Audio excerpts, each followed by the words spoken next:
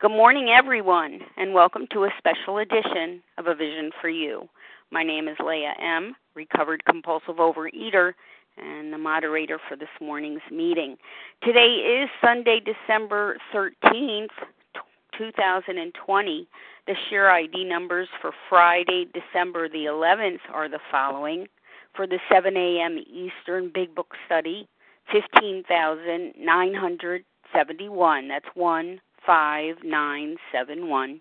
For the 10 a.m. Eastern Big Book Study, 15,972. 15972. This morning, A Vision for You presents Half Measures Availed Us Nothing. The 12 steps are introduced in Chapter 5 of the Big Book with these words: rarely have we seen a person fail who has thoroughly followed our path. Our path is the 12 steps. They are the heart of recovery.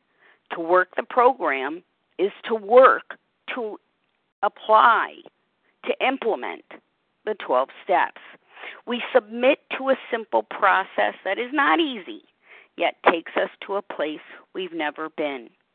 The Big Book provides clear-cut directions to these steps and its approach to recovery. The disease of compulsive overeating has beaten us into a state of reasonableness. Our experience of powerlessness becomes our driving force of desperation to be ready and willing to do anything which will free us from the bondage of our disease. Joining us today to share her story of transformation as a result of these 12 steps is Brandee M., a recovered compulsive overeater from Canada. Brandee is devoted to our way of life and is eager to carry this message of recovery. And with great appreciation, I welcome Brandee to the line. Good morning, Brandee. Good morning, Leah. Thank you so much for having me here. I just want to take a moment and bring God into this conversation. I got to say, I'm just going to be straight up and honest with you guys. When I first came and heard about Vision in 2017, all I wanted to do was be able to do a special edition because I wanted to arrive. I wanted to be a part of this gang, but I did not want to do what you guys did. It was a tall order, and for me, at that time, it just was not something that I was willing to do. And I think that because I was not desperate, I was not in a place of desperation. I still had a little more research that I had to do. Well, I guess a lot more research to do, which I'm here to share with you guys today, and I'm excited to do that. And I just hope that God speaks through me and shines His light through this conversation. What it was like, I grew up in a pretty normal home. My mom was a single mom, and she really tried her best in everything that she did. She loved me beyond belief.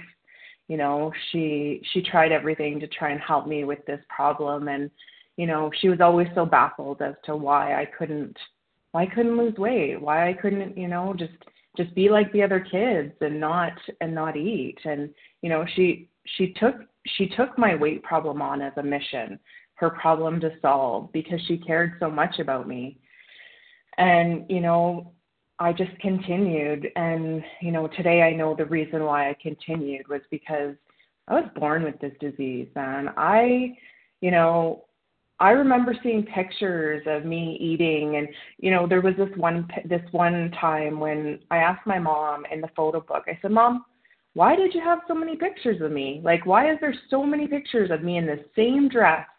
And I'm kind of floating around. I'm behind the curtains." And, and my mom says to me, she says, "Well, you wouldn't sit."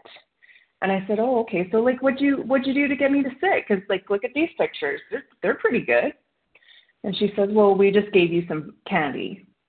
Oh, okay. So I was 2 years old at that time. So food was something that, my family used in order to get me to relax and calm me. So, from a very young age, I was using food for that ease and comfort. And I do know today that I have, the allergy of the body and the obsession of the mind. And I was born a compulsive overeater. I wasn't, this wasn't something that I acquired because my life was crappy or because of situations. It was because, I'm a compulsive overeater. I'm the real deal. And today, I'm grateful of that knowledge.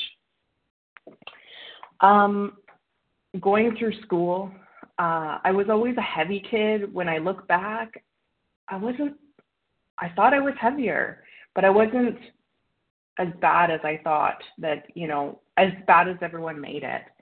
I do have to say that my family, even outside my mom, my dad, my grandparents, everyone, it was all about Brandee's weight. I could never show up at a family function and just be accepted. It was all about, was I, how had I lost weight? Had I gained weight? Was I still big? Why was I eating so much? Like my mom needs to do something. And, my mom was not going to be able to control any of that. And, my dad left my mom when I was 3, and he was kind of in and out. His girlfriends were a lot more important than us. And so, my mom was our primary caregiver. And I remember, when my dad would come to visit, he would call me like pork chop and, like, what you eating, Brandee? And, just really things that I would never call my kids. I was called. And, I also look at the things that happened when I was a child and see myself today as a parent and can understand. I look at my parents with love and compassion because they were doing the best they could. It doesn't excuse their behavior, but they were just showing up as people. They had stuff going on for themselves as well. And they were just doing their best. They thought that was helping me, and I remember I was so embarrassed one time. Every weekend we went to my aunt's, and the adults would all drink, and it was like, the older houses where there was the dining room, and I would sit, my aunt would make like the best thing. She would make the best chocolate pie, and like I would sit at the table, and all the other kids and my sister and stuff would be playing, and I would just sit at the table and I would eat. And, adults would come in and be like, Brandee, why don't you go play? Why don't you just go play? And, I would leave because I was embarrassed, but I was always drawn back to that table and, sitting there. And that was pretty much my life of, as a kid, my mom constantly saying to me, I think you've had enough, dear. I think you've had enough. Brandee's really putting on weight, and I was compared to a sister who, I resented during my whole childhood. And, because of what adults set us up to be, adults set us up to be in competition. And I always compared myself to her. My dad told me several times, why can't you just be more like Kylie? Why can't you just be more like her? She doesn't eat like that. She's thin. She was a good kid. I was a shit disturber. I needed to find a way to find attention, like even if it was negative. And that's what I did. I learned very quickly that to be funny, and I learned to cause trouble because people paid attention to that. And because God knows I was not getting it through, just being who I was, because who I was not good enough because I was fat, and so I carried that through my whole life. Not good enough because I'm fat. And, today those are still some of the core things that come up for me. And thank God for this program because it could, it's proved to me that those are just lies. Those are things that my disease wants me to believe, and it's not true. And, my dad would tell me, no man's ever going to love you, Brandee, if you're fat. Like, you got to get this weight off. And, you know, I carried that. My behavior reflected exactly what my adults in my life told me. And so what did I learn? Well, no man's going to love me if I'm fat. So I better be funny. I better be disruptive, and I better be promiscuous. You know, I better be that girl that will give anything to be loved. And, you know, that's what I did. That's what I did through my childhood. I had relationships, and, you know, very young, like 14 years old, I was, you know, doing stuff that I probably shouldn't have been. And I was drinking, and I was just doing whatever to be accepted. And, you know, that's kind of the way that I went through my younger years. Is I wanted boys' attention very badly. And it didn't really matter about girls. Like, if you liked me, cool, then that was cool. And I was pretty popular because, you know, I was a nice person. But I was also very backstabbing, and, you know, I maybe was really nice to your face, but maybe behind your back, not so nice. But I just really, really wanted the boys to like me. So I did anything for them to like me. And, you know, if boys liked me, then I was okay. And, you know, and then as kind of life went on, if people liked me in general, that meant I was okay. I was never okay just being Brandee. Never. And, you know, I came into this program, and I came into this program at 16 years old. And today I'm 42. And, you know, I heard something, and it said, you know, sometimes the fruit gets picked before it's ripe. This was me, you know. I came into these rooms, I was hurting. I was really lost in my life. You know, I was doing things to get attention, to fit in. I think when I walked in the rooms, I was in grade 10. I just started grade 10. So, like, I was a baby. And I look at my daughter today, and I'm like, wow, I can't, you know, my daughter's in grade 12, and I can't believe, like, I was in program throughout all of high school. And I couldn't imagine her doing this. She, you know, she's just not there, like, and as far as understanding. And today I do see that, you know, I wasn't at the place of desperation. I was about 298 pounds. Excuse me. And, you know, although lost, again, I came into the rooms. I'll never forget my first meeting. It was a Wednesday night, and it was in a church. And, you know, I believed in God. Like, my mom told me, we prayed at night, you know, now I lay me down to sleep, and, you know, like, thanked God. And, yeah, we prayed. But we never went to church. So, but I went to Catholic school, so I had some sort of idea. I knew I could pray to God, like he was like a Santa Claus, you know, whenever I needed anything, that's when I would pray to God. But, you know, I wouldn't get it all the time, which then I started to not really believe. And so I walked into this church, and I went downstairs, and I was like, I saw this room full of people sitting in a table. And I mean, I'm 16, right? And they're all skinny, and they're all old to me.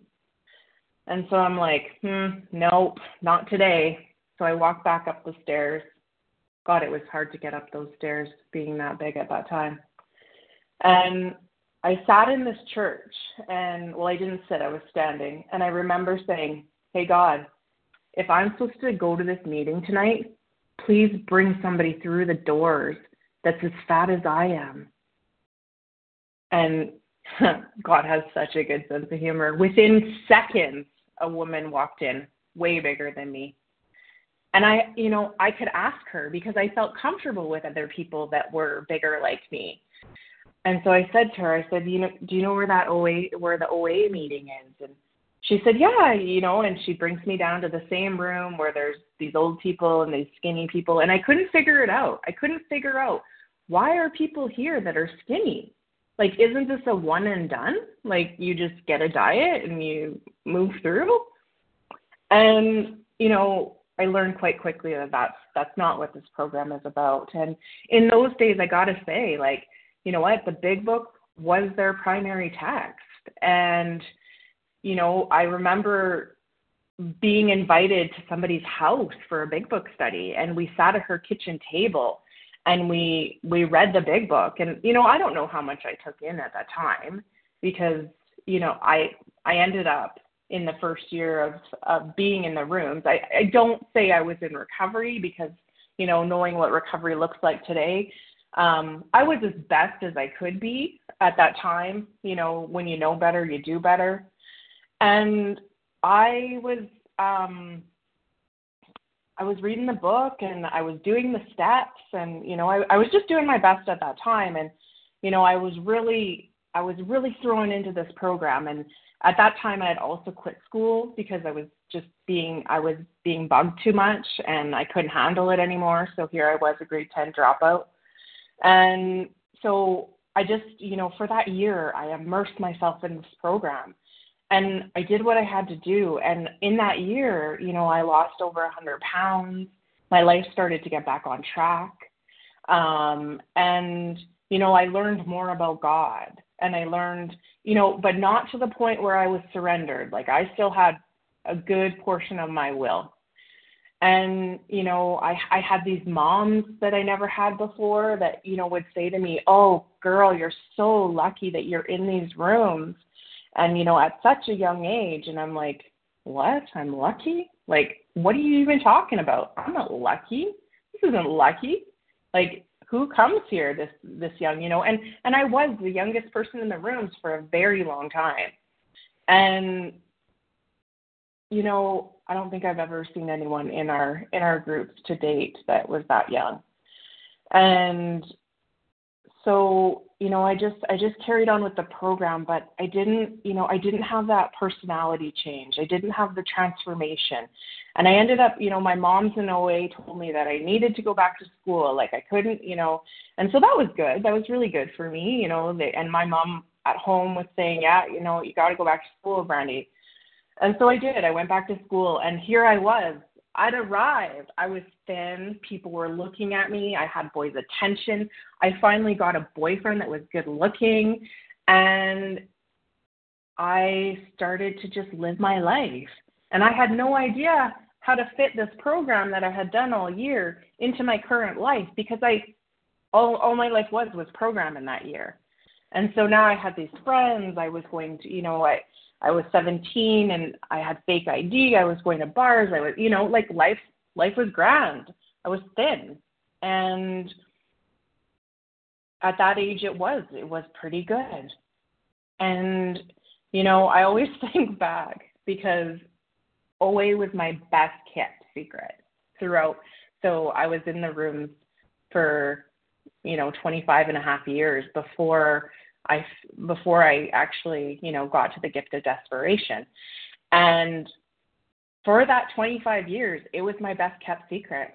I didn't tell anyone I went to OA because I was so shameful and I was embarrassed and I didn't want people to know because I still was showing up in a lot of my character defects. And, my mom and my sister knew, and my mom was like, that's a great program because it makes you not cry so much. And my sister would be like, and yeah, we can actually talk to you now. And you don't always cry. You don't always get so offended. And, that was there. And they had seen me take off all this weight. So, of course, that was awesome to them. They loved OA. They thought this was the best thing ever. And they, when they saw me struggle, they would say, "Do you think you should go back to those meetings?" And I'm like, yeah, maybe, and I would just carry on with my life.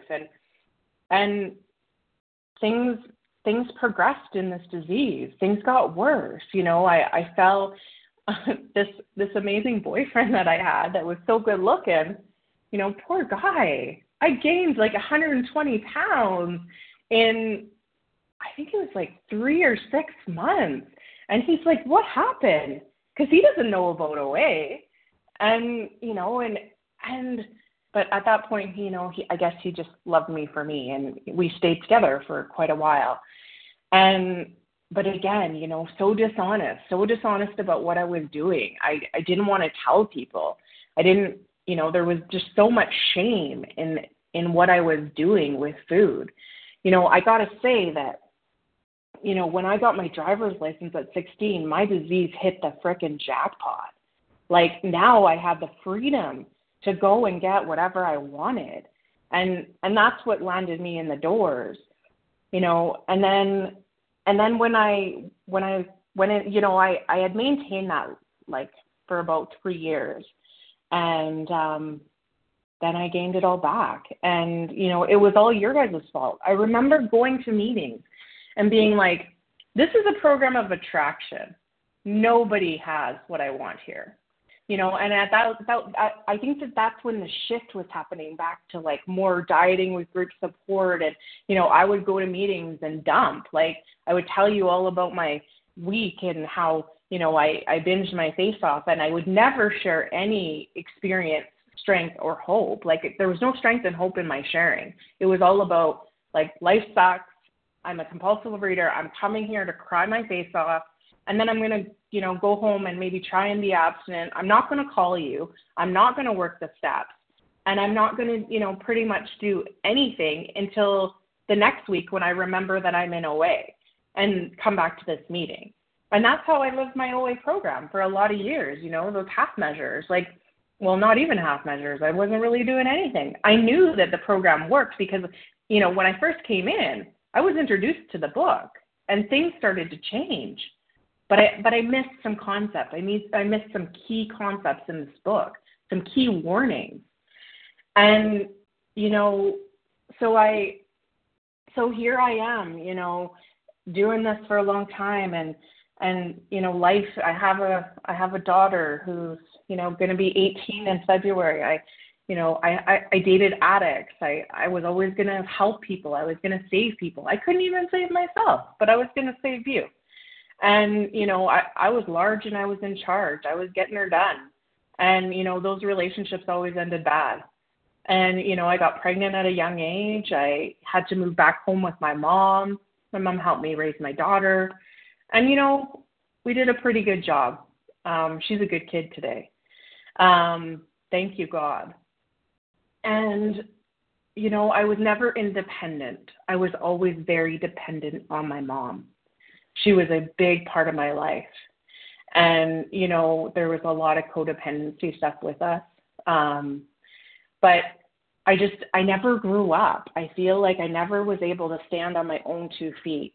I always had somebody to run back to that would save me. If I had problems with my weight, if I had financial problems, if I had boy problems, if I had work problems, who would I call? My mom was like my higher power. That's who I'd go to. And at that time, when I had my daughter, I was about 350 pounds. And, this disease was killing me, but I didn't see it. I was so blind. I couldn't differentiate the truth from the false. Like, I would look in the mirror and I didn't see it, because people would always say to me, Brandee, you have such a pretty face. So all I would look at is my face, which was getting bigger, but like, it was still okay. I rationalized, I did whatever I could. And, I keep saying but today I like to say my disease rationalized that, like I had this disease of compulsive overeating and my life was so unmanageable. And my disease told me lies and told me stories that I believed, like it's not that bad. And so, I started getting more involved in OA, not really like, just with the fellowship, because after my second daughter was born, she's 12 now, or no, she's 11. She'll be 12 soon. And I was really struggling. And, here I was with this baby and like, I was struggling hard. And my husband wanted to leave me. I've been married twice. And I've been in lots of relationships. That's something I still, am working through today. But my husband wanted to leave me. And I was like, I couldn't understand why. because I was a crazy person. That's why. I had rage like you wouldn't believe. He rode the roller coaster of me putting down the sugar, picking up, putting down the sugar, picking up. You know, I beat that guy, man. He was such a good person, and I took pieces of his like soul and just ripped them up. Like I was such a bag to him. I'm trying to be cognizant of my swearing because I do like to swear, but I know this is recorded, so I'll use bag. And, you know, I was devastated because I couldn't convince him that he should stay with me. I remember sitting out on the porch with him, and he's like, I want to leave. And I'm like, no, like, you know, why would you want to leave me? I'll do better. I'll go to counseling. I'll do whatever I can. And, you know, he still left. He wanted to leave. I had done enough damage. And, you know, that's kind of where I woke up a little bit and I was like, ooh, you need some help. Like this food thing is getting out of control. And because you're so unhappy with yourself, you crap all over everyone else. You know, at that point, my sister didn't really want to be around me. I had done some mean things to her husband. I was just, you know, I was that tornado where they talk in the big book. And I was like touching everyone's life in negative ways. And, you know, if you didn't do what Brandee wanted you to do, well, you would feel that tornado because I was getting even. I held on to resentments. I didn't forgive. And, you know, things were piling up. So in 2017, I heard about like this LA birthday party. And so this girl from Canada got on a plane all by herself and decided that she was just going to go. And you know what? That's, you know, seeds were planted. Seeds were planted at that time. I need to tell you though, I showed up and I was in LA all by myself and I had a friend there. And I remember it was the Thursday night. I came in early so I could see my friend. And I was so excited for this birthday party, but she called me up and she said, Brandee, like, let's go out. And still not abstinent, you know, still doing my thing, drinking, whatever I needed to do to numb out. And so we went out that night and I ate and I drank and I lost my wallet. Here I am all by myself. I left it in the Uber. And all by myself, all my money was in there. You know, like, this is my first time traveling alone. And so I go back to the hotel and, you know, I'm out of it. So I just go to sleep. And of course my wallet's not going to be in this Uber the next day. You know, all my money's gone, all my cards. Thank God I was smart enough to leave my passport in the hotel. And here I was, and I knew no one. And these lovely people in OA carried me through that weekend. I had no money. I had no money to eat. It was crazy. And these beautiful people just surrounded themselves around me and helped me, even though I had screwed up. Even though, like, I felt like such a loser. Like, who does that? Well, I do that. And so, you know, what I saw at the birthday party that weekend was these people who were sharing about like a different message. You know, that was the first time I had been introduced to vision.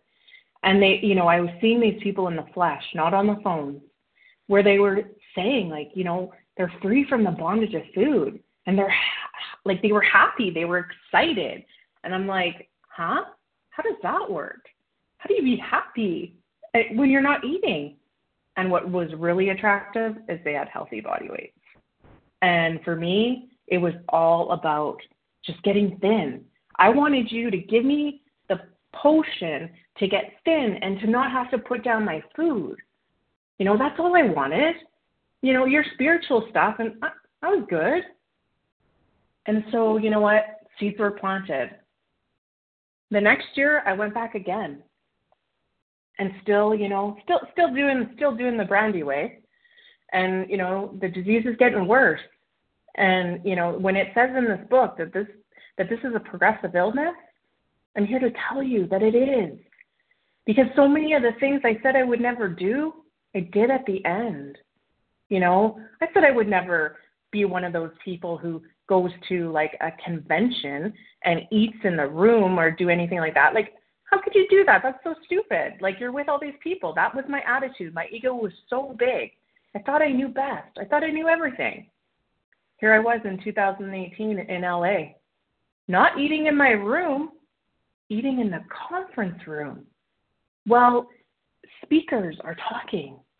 You know, I'm sitting in the back. I had went to the store, like in the hotel. And for those of you who know the hotel, you know, like that's a pretty little store. I went in there so many times. I bought the biggest chocolate bars, put them in my purse, sat at the back of the room. Actually, I didn't sit. I stood and just pulled little pieces out and ate.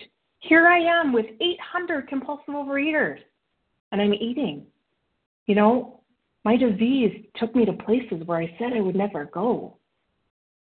And, you know, I got to tell you, that trip, I had met somebody the year before, and I just loved her, and, you know, our kids became pen pals, and so we were going, I went out, I think on, the conference starts on the Friday, I went out on the Tuesday or the Wednesday, and I was taking my daughter, that's now 11, for her birthday. I wanted to take her to Disneyland. Just her and Mom. And guys, I showed up in my disease on that trip.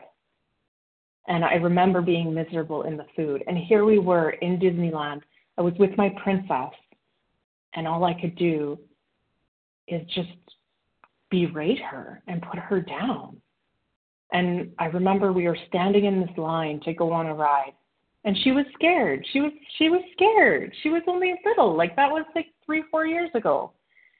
And she was scared. And I was saying to her, I'm like, I brought you here and, you know, spent all this money and for you, what, to not go on rides? Like, because you know what, selfish, self-centered, Brandee wanted to go on all the rides because I could fit in them at Disneyland. Can't fit on them here.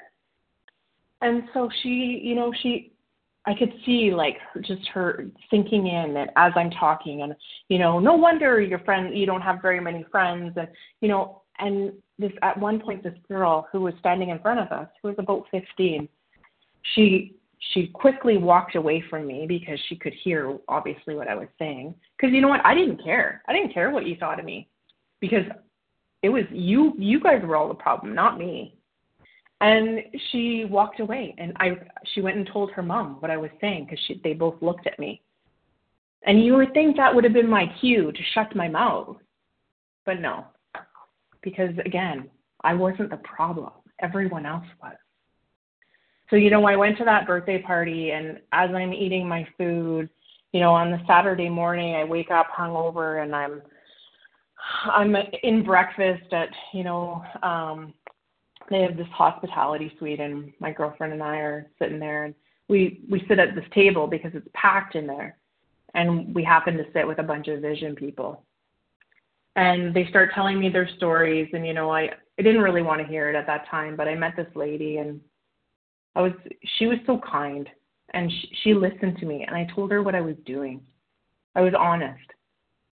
And she could see at that point, you know, I thought I was desperate. I thought I was done. And, you know, she thought I was done. And so she said to me, she said, like, why don't I work with you? And so she did. And it was really great. And, you know, she took me through the book. I told her, I said, sugar's my problem. That's what I have to put down. Again, not honest. Sugar wasn't my only problem. I know that I was eating out of bags and boxes. And so I put down the sugar. And I was so proud of myself. I did it. Can you hear? I did it. And I was so proud of myself. You know, I was off sugar for 7 months and, you know, I was sponsoring and I was doing, you know, what I needed to do, what this book told me, but I was still living in the half measures. You know, I wasn't heeding the warnings. And so, you know, life hit me in July 2018. My husband was diagnosed with cancer. And, you know, my abstinence was rocky at that time.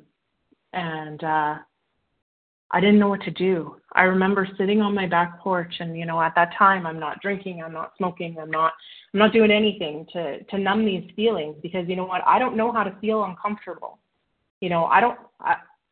I use food and other things for ease and comfort. And so I'm having these emotions and they're coming strong. And I'm thinking, oh my God, my husband's going to die because as soon as you hear the C word, my husband's going to die. I'm going to be alone. My worst nightmare, I'm going to be alone. Like I need to be with somebody because they're who makes me okay. And, we went through his treatment. His mom had just passed away in the May before he got diagnosed. And, his mom was his biggest support. He was with his mom the way I was with my mom. And, we're two sick individuals in a relationship just trying to make it. And so, when he was going through his treatment, I picked up again. And now I had two problems. My husband had cancer and I was in the food. And when I'm in the food, I'm not a nice person. So do you think I could be kind, compassionate, and loving to this person who was sick? My husband was a champ. He went through, with the cancer he had so many treatments of chemo and radiation. And, I wasn't there to tell him he was a champ. I was there to be like, really, does it make you that tired? Really, you have to sleep all that time? I was so unkind to that man. But today I don't have to feel guilty about that because this is where my disease took me. And just remember how I started. I was okay. I was a pretty nice person. People liked me. I was getting to the point where people didn't want to be around me. And so, I continued on the journey with my husband and it took about 1.5 years for him. He's cancer-free today. But in that time, I continued to eat because I couldn't feel that pain. It was too hard. And in, February, his dad passed away. So here, man, Mom, May, him, July, February, his dad. So him and I are like, wow, that's a lot of loss. And I'm not dealing. I'm eating. I'm there for nobody. And my mom calls me in March and says, Brenda, you need to come over. My mom doesn't call me to come over. I always call her. And I could tell in her voice that something wasn't right. And I knew that she had had some testing the week before. And so she called me over. And she said, I need you to sit down. And she had a bottle of wine there for me. How nice. I'm not an alcoholic. And she's like, do you want a glass of wine? And I'm like, well, am I going to need it? You might want one. So, you know what, whatever, anything to not, what am I going to hear, And so I sit on the couch with her and I'm sitting beside her. And she said, Brandee, I have stage 4 pancreatic cancer. And at that time, I had no idea that pancreatic cancer is, it's a death sentence, that you typically don't live. And I'm like, oh, well, we're going to fight it. You're going to, and I just cried and I cried and I cried and I held her. And I said to her, I don't know how I'm going to live without you. I don't know how I'm going to stay on this earth without you, Mom. And she said, you're going to be okay. Everything's going to be okay. And, so I came home that night and I did some research and I found out what pancreatic cancer does. And I knew my mom was dying. My worst nightmare, guys. This was a woman who loved me like no one else. And she was going to die. And all I wanted to do was die with her. And so I didn't get well. I just kept eating because I couldn't handle the feelings. They were too painful and uncomfortable. And food was always my go-to whenever I had uncomfortable feelings. And so I continued to eat. And my mom would say to me, Brandee, you're not going to continue like this, are you? And I'm like, no, I'm going to get my shit together. I'm going to stop, Mom. And, at that point, I was eating myself way up over 300, up to 300 pounds again. And my mom could see it. Here she was dying. And And I can't be a part of her life right now because I'm too busy in the food and dealing with outside issues because I pick up something else. And, I couldn't get out of bed. Here's a woman who I love. And I couldn't get out of bed to go be with her. Because all I wanted to do was numb out with the food and numb out with my outside issues so I didn't have to feel. And so, my mom died August 26th, and I still was not well. But in the midst of all that stuff, I picked up the phone one day and I called somebody because I knew I was in trouble. And he said to me, Brandee, maybe you need more than what OA can give you at this point. Right? Here I am, this person who OA was, working kind of. And now I need outside help? What? I need help to put down the food? Because you guys were telling me, put down the food for 3 days and work the stuff so quickly, and I couldn't do it. I don't care what anyone says.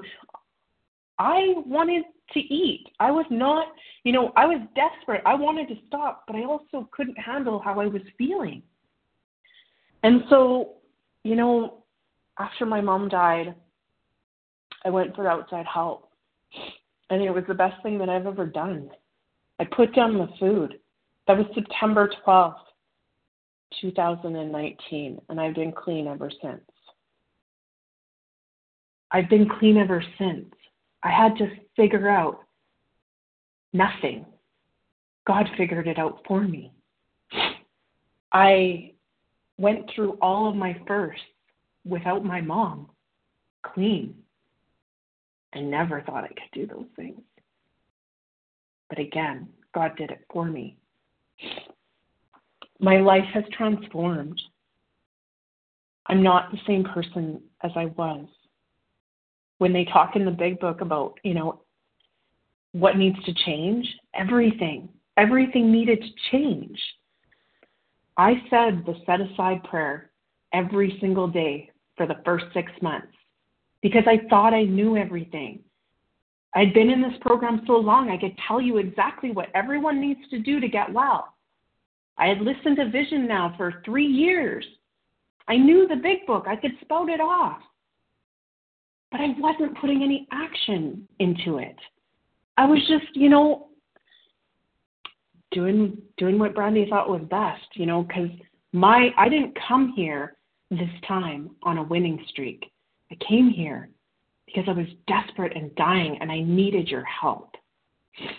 My Ebby, who I'm so grateful today, and this is, I met him in 2019 at the birthday party, and he taught me.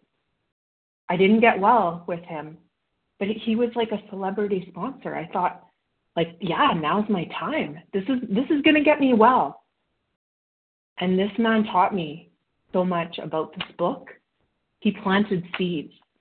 So never is your work wasted when we don't get well. Today, when I take people through this book, I'm not attached to whether or not they get well because I know what this person did for me. He taught me no human power is going to get me well. I relied on you guys for so long to get me well. No, God's going to get me well. He made me see that no matter how great my sponsor is, a monkey could take me through this book if I'm ready, if I'm willing to put down the food and work these precise steps the way it's outlined in this book. I can recover. And he used to always say to me, Brandee, you got to put down the food entirely. You got to put down the food entirely. Again, I was on the sugar kick. And the biggest thing he taught me is this is a spiritual program of action. I'm either going towards God or I'm going towards the disease. There's no middle of the road solution. There's no, it's either one or the other. And, And he also taught me that if it's not in the big book, it's the opinion of an addict. You know, there was a lot of great ideas floating around. But if it's not in this book, we're just getting another addict's opinion. And they're, you know, I don't know. They could have really great ideas, and they may work. But I always like to go back to the text today. And the last thing, you know, it's like, I wish I could tell you that I was able to recover with this person and, you know, things were great. But he just planted seeds for me. He was my Ebby. He taught me about this book. And he was a man with an answer of depth and weight. And I could see in him. And he was so kind to me. Even though I kept going back to the food, he was so kind to me. And I just, you know, like so much love in my heart for that person today. And, you know, today I don't have a vision sponsor. I have a sponsor who, you know, works the big book, which I always thought I would, you know, have a vision sponsor. And I consider that I'm, you know, I call myself a vision sponsor, but she gives me what I need today. You know, she tells me, she can call me on my shit, you know, like when feelings are starting to come up, she'll show me. She'll show me where to go. She'll show me what I need to do. And then she'll say, go to God, pray about it, you know. And my life has changed so much. And I just want to talk to you guys about some of the things in the big book that I failed to heed, you know, on page 15, bottom of page 14 in Bill's story. For if an alcoholic failed to perfect and enlarge his spiritual life through work and self-sacrifice for others, he could not survive the certain trials and low spots ahead. If he did not work, he would surely drink again, and if he drank, he would surely die. You know, I don't want to die today. I want to live. And if it means that I have to self-sacrifice and work with others, not only you people, but also with my family. Got to be present with my family. They were so impacted by my disease. And, you know, my husband tells me all the time, Brandee, like, you've changed so much. I just can't believe who you are. And, you know, last night, I got to tell you, we're driving and we're going to look at some lights, and he didn't make the turn that he should have made. Previously, I would have laid on him. Today, that's not even a thought. You know, I was like, oh, I think you missed the turn. Oh, yeah, we're taking too long. Okay, yeah. You know, whatever. That's where God needed us to go. I don't need to beat the shit out of somebody because they took a wrong turn. You know, I've grown up in this program. And, you know, I thought I was a grown up before, but, you know, no, like I'm growing up today. And I still, you know, I'm only a year and 3 months in. I'm just a baby. And I'm a baby that's so happy.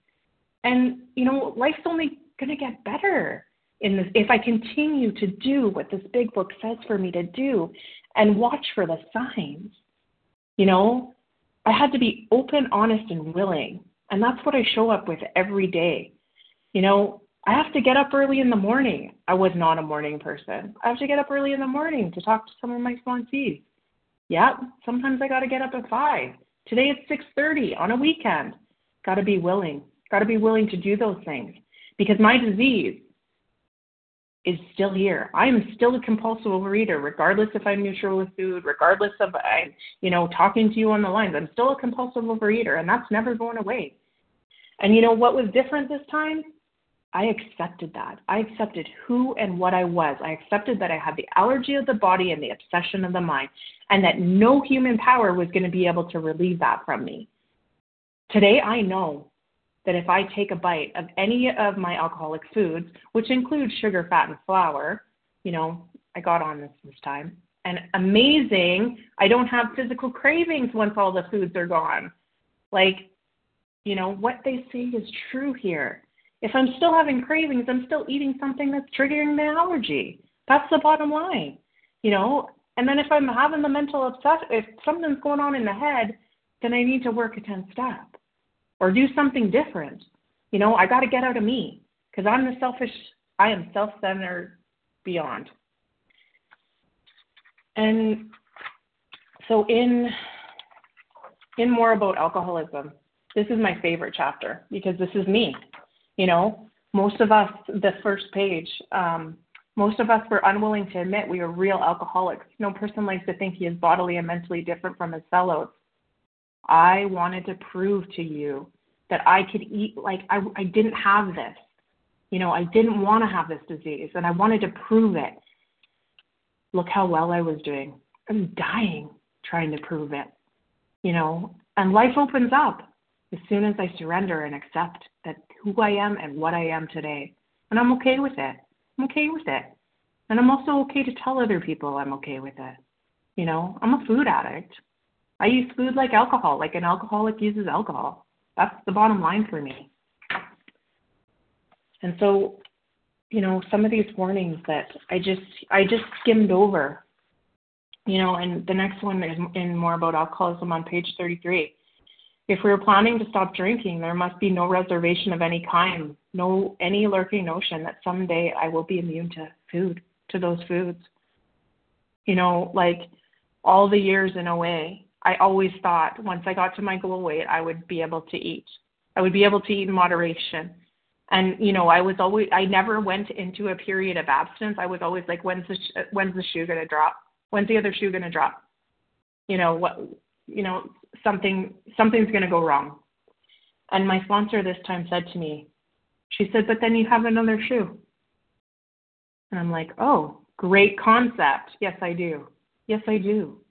And God has me, you know. So the next thing in the big book, you know, it's in We Agnostics, page 45. I hated this chapter. I used to dread reading it. Today it's one of my favorites because, you know, I needed to set aside everything I think I knew. I had lots of prejudice and lots of ideas. And you know what? Brandee's way didn't work. And so today I don't rely on my own thinking. That's why I have you guys to tell me, yeah, no, Brandee, I think you're a bit off base. Oh, okay. You know, and today I'm willing to listen because you've proven to me that you know better and that God speaks through you. And I also have to say that my first contact is no longer you guys. My first contact today is God. You know, when I'm feeling those feelings bubbling inside, okay, God, something's going on. I need your help. Please restore me to sanity because right now I'm feeling a little insane. Should that be your will? If you want me to sit in this anxiety, God, well, then I'm going to sit here. Whatever you need. You know, and on page 45, it says lack of power. That was our dilemma. We had to find a power for which we could live. And it had to be a power greater than ourselves, obviously. But where and how were we to find this power? Well, that's exactly what this book is about. What? This book isn't about helping us put down alcohol or food? Like, this book is about helping me find God? I missed that. I missed that for so many years. You know, I was people reliant. I was Brandee reliant. Diet reliant. But this book showed me how to get closer to my Creator and how, you know, live in the sunlight of the Spirit. What a novel concept. And that Creator was going to give me the power that I lacked. Because, you know, I never thought I lacked power. I had power. I was a bag. I could be powerful. That's not the kind of power I want to be today. You know, God's given me the power to be neutral with food. He's done that, not me. I could never do that on my own. And it was because I worked the directions in this book. Exactly, precisely how they're laid out. You know, on page 66, you know, it tells me that any life in resentment leads to futility and happiness. Today, I can't afford to have resentments. Hating on you hurts me. And, you know, it will be bad for me. And it also says, you know, if we were to live, we had to be free of the grouch and the anger, like the brainstorm. When my daughter last night was being grouchy and having her own stuff, you know, the old Brandee would have said, or the disease, Brandee would have said, come on, you're ruining everyone's time. Like, why'd you come with us? Blah, blah, blah, blah. You know, I would have went off. Instead, I sat quietly. And I, just enjoyed the time with the rest of my family members. She needs to have her own experience. I need to stay in my own lane. I'm not here. I am not in charge of anything or anyone. And you know what? That was God's experience last night. That's how he wanted us to have it. I don't know what she needs to learn, but I need to let other people have their own experiences. Where before I just wanted to save them and, make sure my kids didn't have any pain. Well, their pain is what's going to get them to the point of having, learning experiences. I can't take those away from them. It says here, which I struggle in relationships. I do in the sexual relationships. And, when I was in my relapse and, my mom was dying, I didn't have time to spend with her, but I had time to have an affair on my husband. And, that was just another way that I was trying to fill myself up, trying to feel better. And,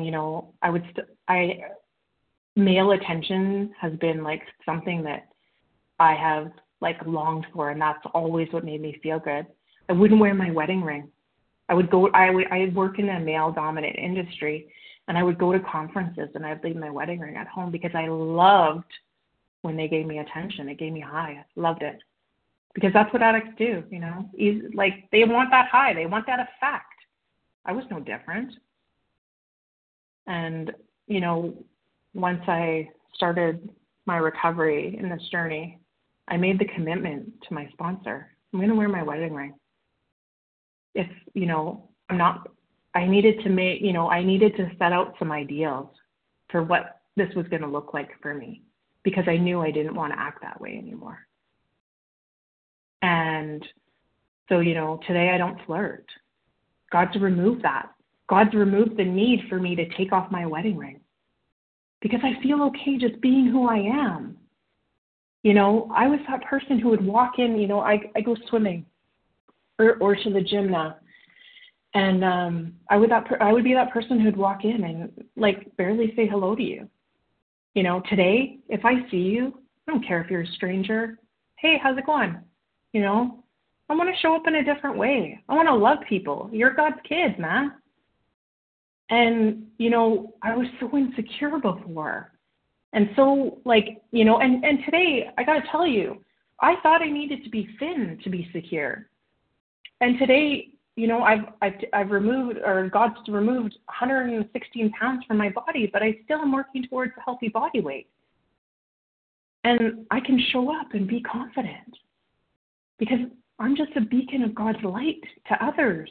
Yesterday this guy cut him off. And he's like, what an idiot. And I looked at him and I'm like, oh yeah, I've made those mistakes too before. And my daughter pipes up and said, I do that all the time. And, I said, and my husband looks at me and he's like, yeah, I guess he's not an idiot. I don't need, and I would have been that. That guy would have been an idiot. But now I can cross the street and say, oh man, I bet you he feels like such a moron. We don't need to call him an idiot here. And, the last thing I want to touch on quickly is about sponsorship. And I'm going to go to, I have so much more marked here, but I just don't have time. But, chapter 7, working with others, I didn't work with others very often. And when I did, it was not the bright spot of my life. I didn't like it. I didn't want to answer the calls. I didn't, I was like, why? And in here, the first sentence, it says, practical experience shows us that nothing so much as ensures us immunity from drinking as intensive work with another alcoholic. It works when other activities fail.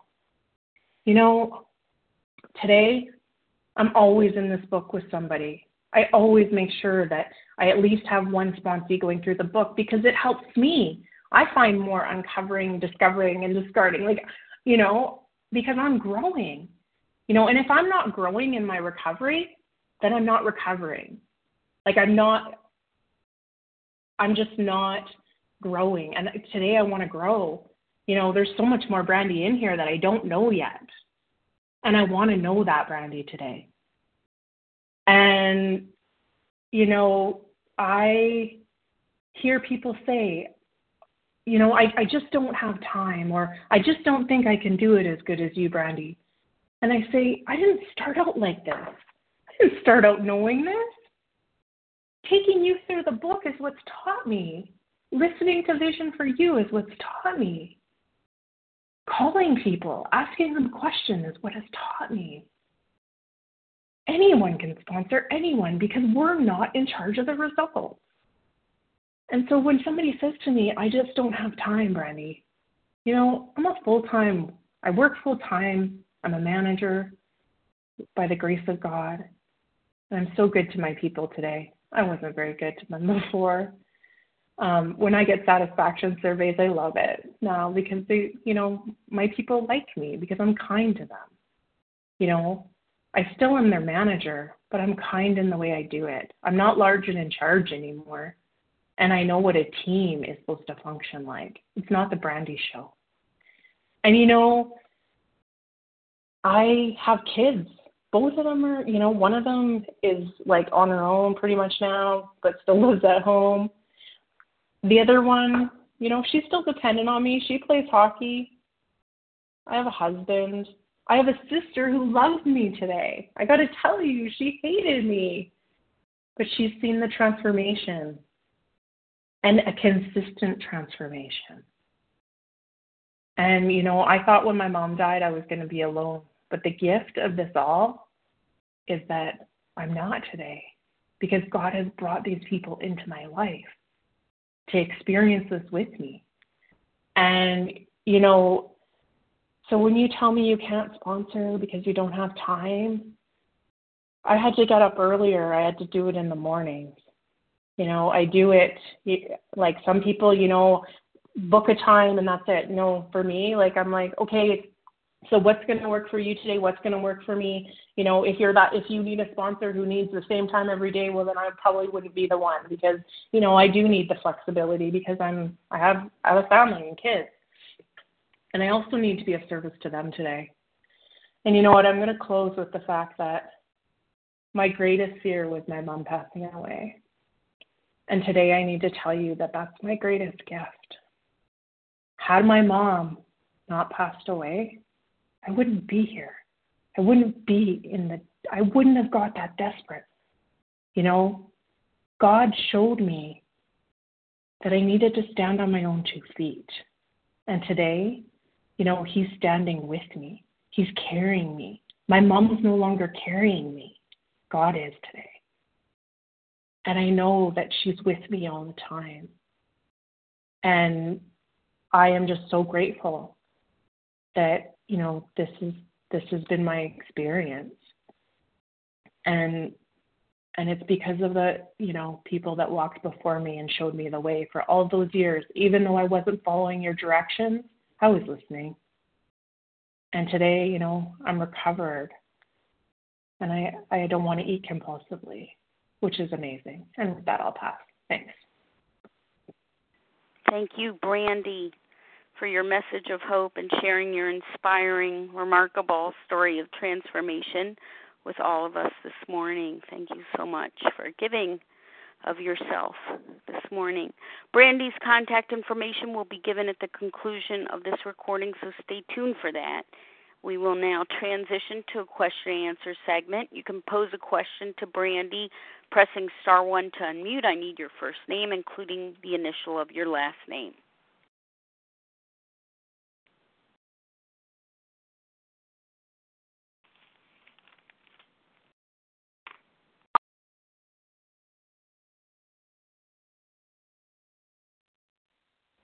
*1 Lydia to unmute. Lydia K. This is Larry K. Larry K. Christine M. Christine. Chris M. Michael H. Nancy R. Brandee M. Okay, this is who I have. I missed a few, I believe. Lydia K, is that correct? Larry K, Christine M, Chris M, Michael H, Nancy R, Fran M. Who did I miss and who did I get incorrectly?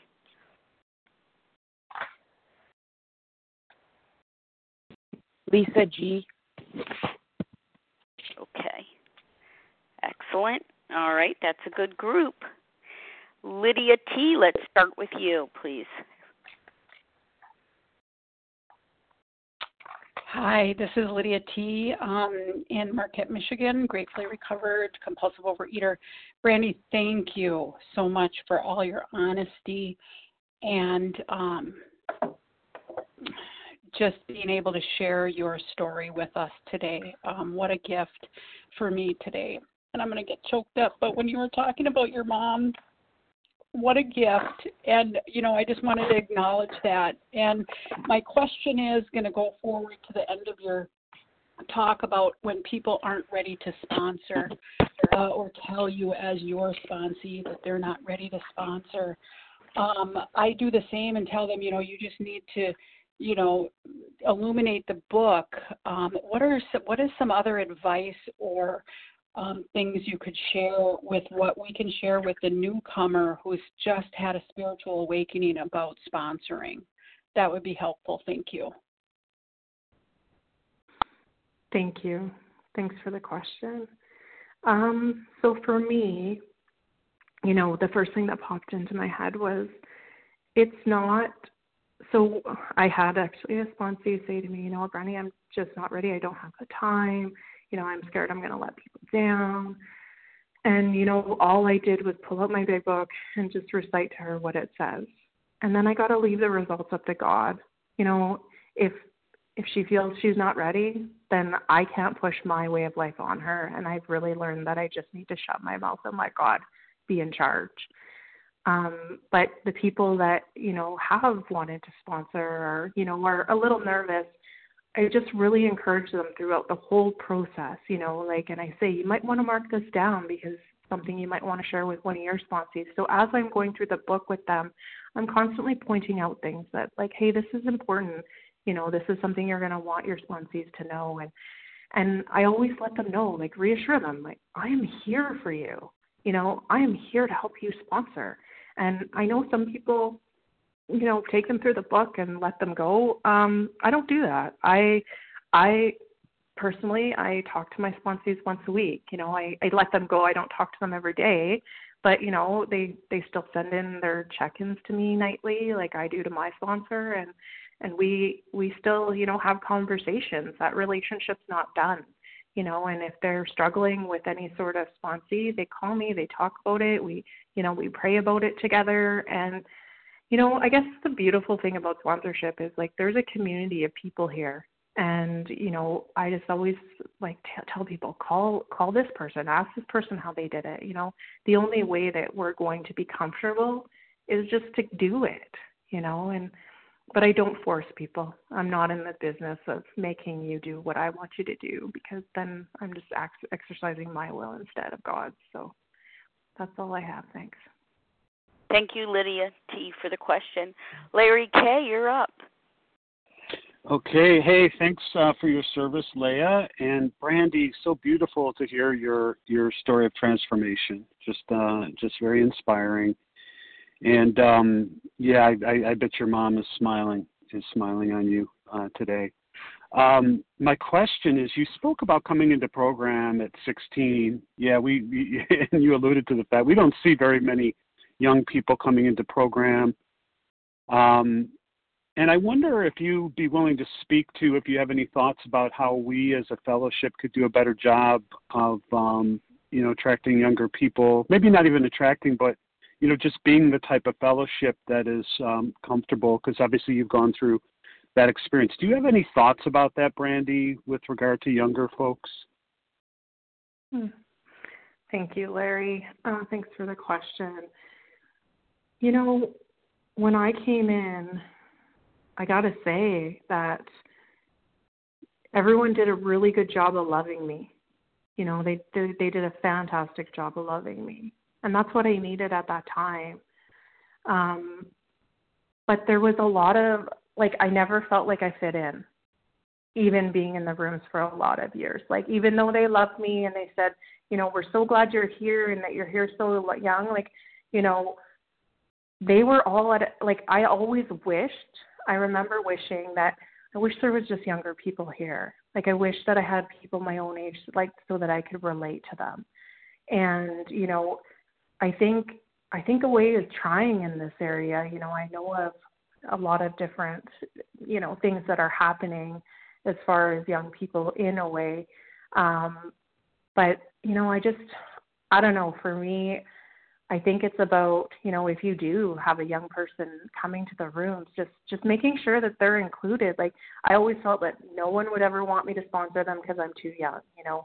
Well, and part of that could have been my disease. I think no one wanted me to sponsor them because they didn't have what they wanted, right? Like, you know, I was in and out of relapse. But for the first 2 or 3 years, I thought I had pretty good recovery. But I never was asked to be a sponsor, you know, like I just, you know, even in the rooms, I just felt like there was more clicks. And so it's, you know, being united, even if a person is younger or, you know, race or whatever, you know, just making sure that we're focusing on that unity. And, you know, that's something that recently I've really started to work on is, you know, making sure I've started doing a tradition study and making sure that I am being all encompassing, and I'm not just talking to, you know, the people that I like or, you know, that I connect with, that I'm giving people different opportunities. And I think, you know, young people need that as well. And, you know, I think that there's only so much we can do to bring people to the rooms. And, you know, I look at my daughter today and I always think, like, you know, I've talked to her about program because she does struggle with food stuff. And she says to me, but I don't want to do like all of what you do. Like that seems like so much, Mom. And I'm like, no, that's fair. She's like, I mean, obviously I see that it works in you, and, you know, she's grateful for the program, but she's not there yet. She's not there yet. And I got to say that when I was going through the big book, now that I look back, and, you know, I don't think I really understood a lot of it. So it's taking the time with those people and really, like, explaining it, because, you know, reading it is one thing, but just, you know, explaining it, bringing that, like, I tell people all the time, listen to Vision. It's like really good for information. Listen to the podcast. You know, I use the giants in these rooms to help me with that stuff, explaining. But, yeah, I don't know if that answered your question, but that's all I got. Thanks.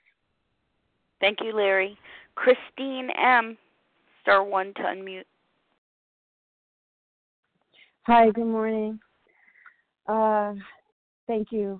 Everything that you were talking about resonates with me. And my question, you know, you were talking about that male attention, or, you know, I feel like God is giving me different signals. I've been in the rooms since June, and I recently have had a long bout of abstinence, and I have very self-sabotaging behavior, and I ate my food the other night and felt so sick. But I realized a lot of the loneliness of this time period right now. You know, can you just go on a little bit more? The question is, how did you have that awakening, and, you know, what did your prayers to God look like at that time period? Because I struggle with body image and acceptance in social circles, and I'm really without a partner, and I'm struggling. You know, my sponsor suggested, and I'm working with my sponsor. I feel it's necessary to learn how to love myself a little bit more. Mm-hmm. That's, you know. Thank you. Thanks for your question.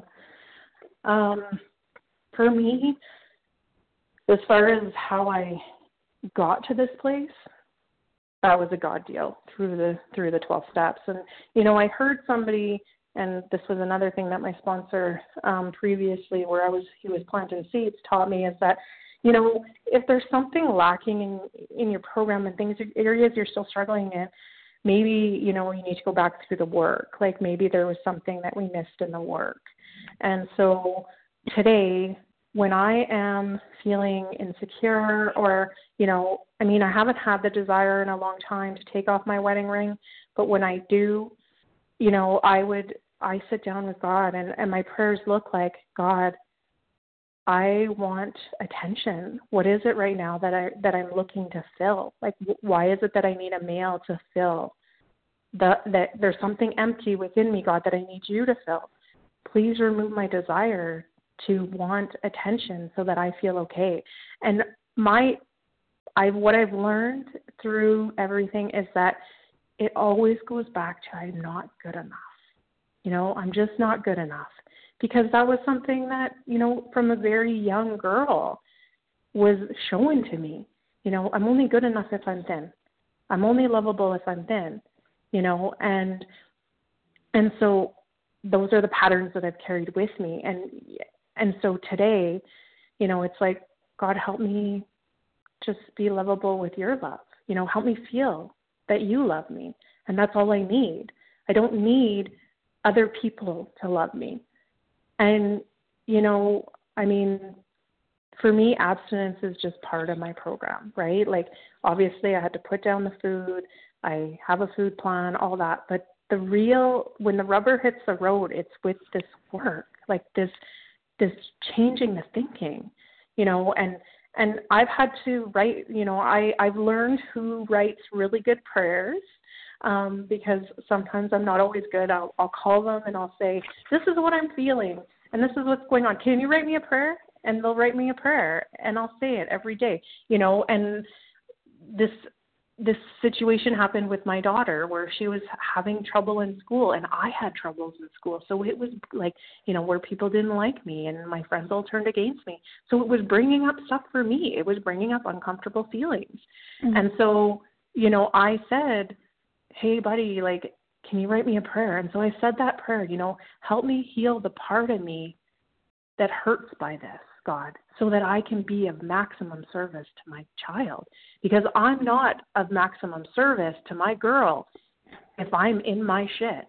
I'm coming from a place of fear. God doesn't need me to come from a place from fear, right? That's just going to make more fear. And so, you know, I can let her have her experience. And I can feel uncomfortable. But that prayer, I said it for, you know, I think 2 weeks. And, you know, today I show up differently when things are happening in her life. So find somebody. Very helpful. Thank you. Yeah, they can help you. Call me. I can give you names. Thanks, Chris. Well, thank you. Thanks for your question. Chris M., your turn.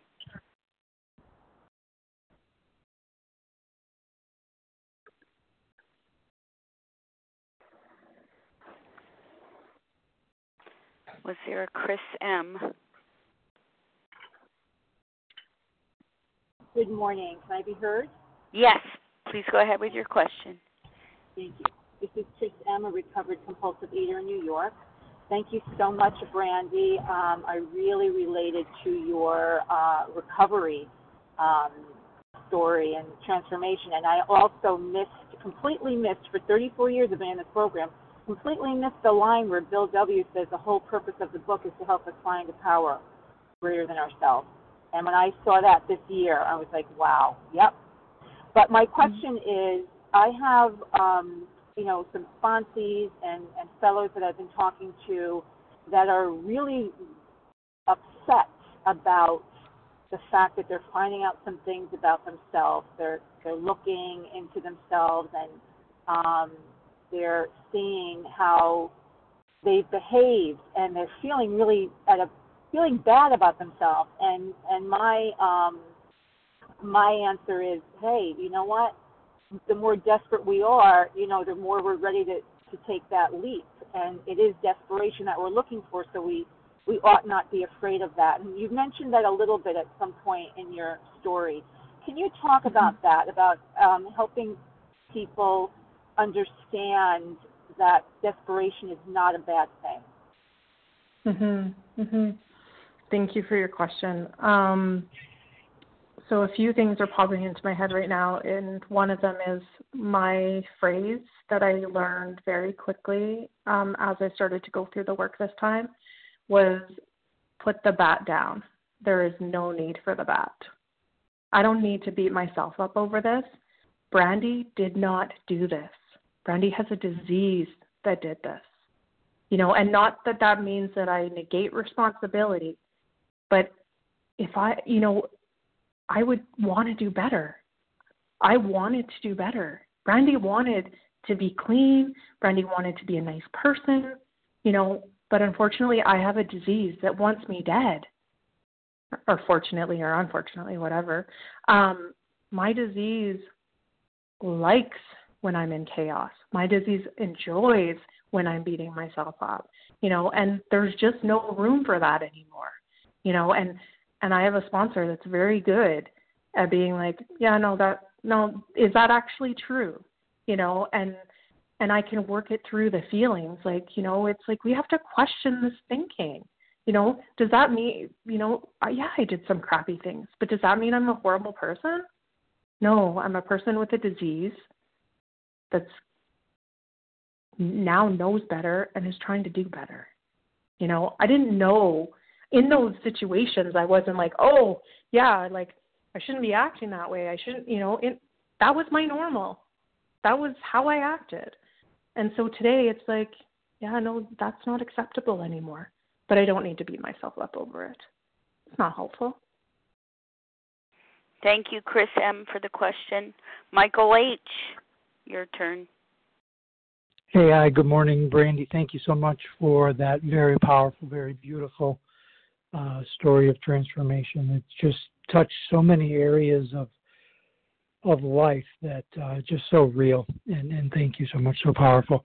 So in recognizing God's handiwork in your life, I know that you weren't sprinkled with pixie dust. I know that you did the work, it sounds like. I feel like you did, and I'd love to learn more about that. Could you just run through real quick, summary, how, when, and where, like a 10-step, how you do those? Thanks. Oh, thanks, Michael. Yes, I can. So, for me, it was just about, I'm here to tell you, when they say this program is simple, but it's not easy. Absolutely. It was hard. It was hard putting down the food. And anyone that doesn't tell a newcomer that, we got to be honest with these people. I was wanting to rip people's eyeballs out. I should have been locked up, and I actually did get locked up because, it was hard. The first week was withdrawals and horrible, and but then it got better. And in the first month, I actually, because my sponsor's not Vision, I feel like I kept saying, okay, let's move forward. I'm done. So I did do the work very quickly because, I was on borrowed time. I knew that I would pick up that food if I did not work these steps and, get to a place of living in 10, 11, and 12. So, I was fast. And I think the whole process with her took maybe, a month or two. No, not even two. It was fast. And so, step one I had already done. I'd put down the food, step 0 I'd done, put down the food.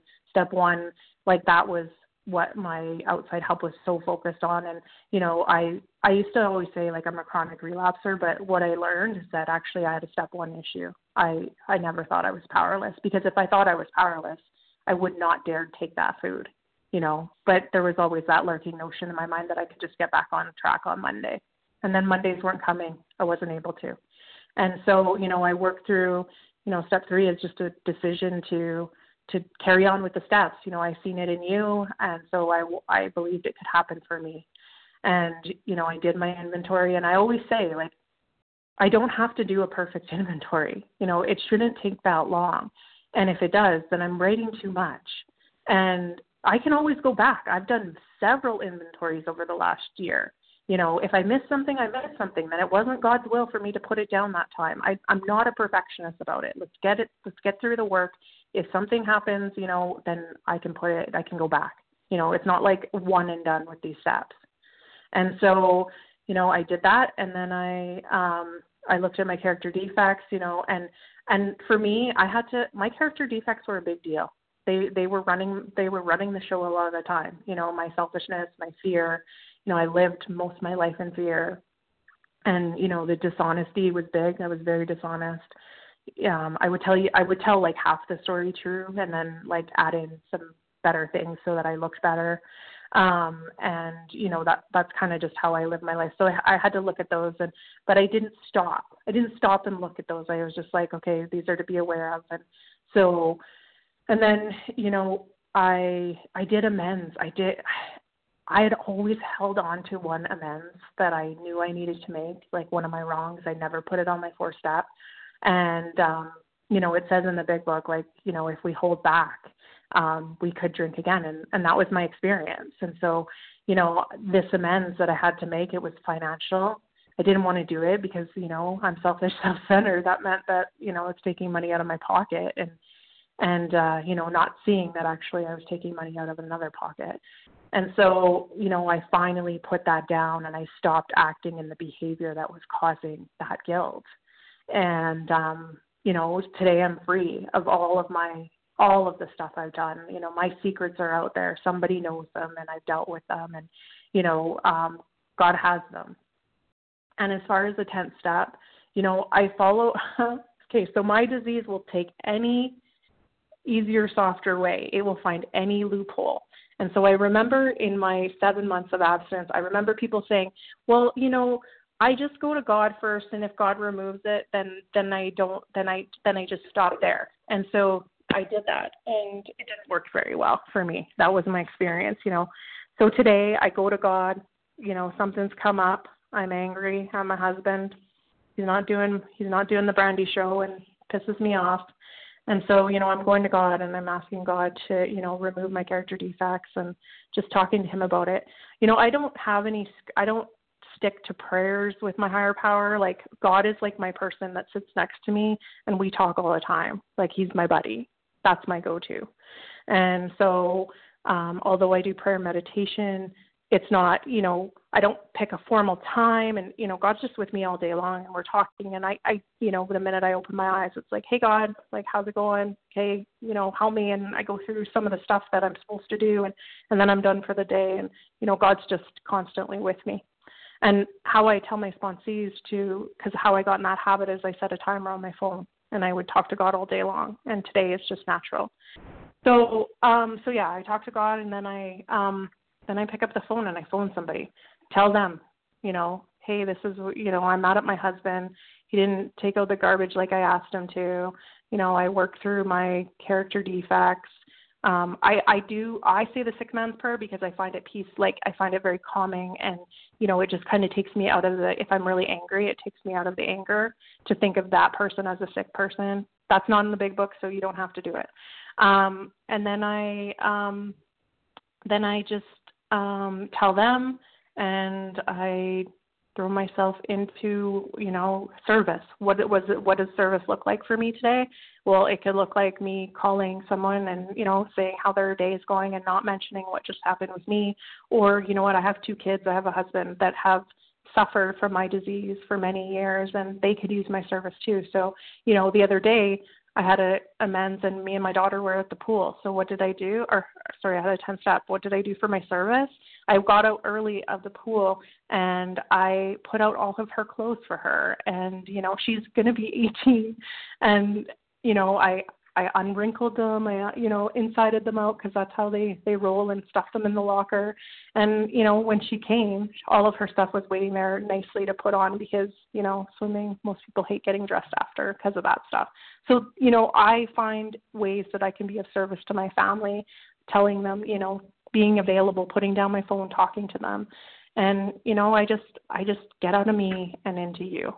So and then, with 11 and 12, I do my nightly reviews every single night. I commit my food every day. That's just some, you know, and I was also one that said I would never do that. But, you know what, that's where my disease took me. I had to do it. And today it's freeing for me. And, you know, like I said, my relationship with God is very back and forth. And with that, I'll pass. Thank you, Michael H., for your question. What a beautiful share of how you implemented these steps and continue to do so, Brandee. And a very touching story of transformation, and a wonderful place to wrap up after the sharing of the nuts and bolts of your program, your daily life. Thank you so much. Nancy R., Fran M., and Lisa G., thank you. I encourage you to touch base with Brandee for a one-on-one conversation. We're going to close now from page 164. You'll notice it's in a chapter entitled A Vision for You.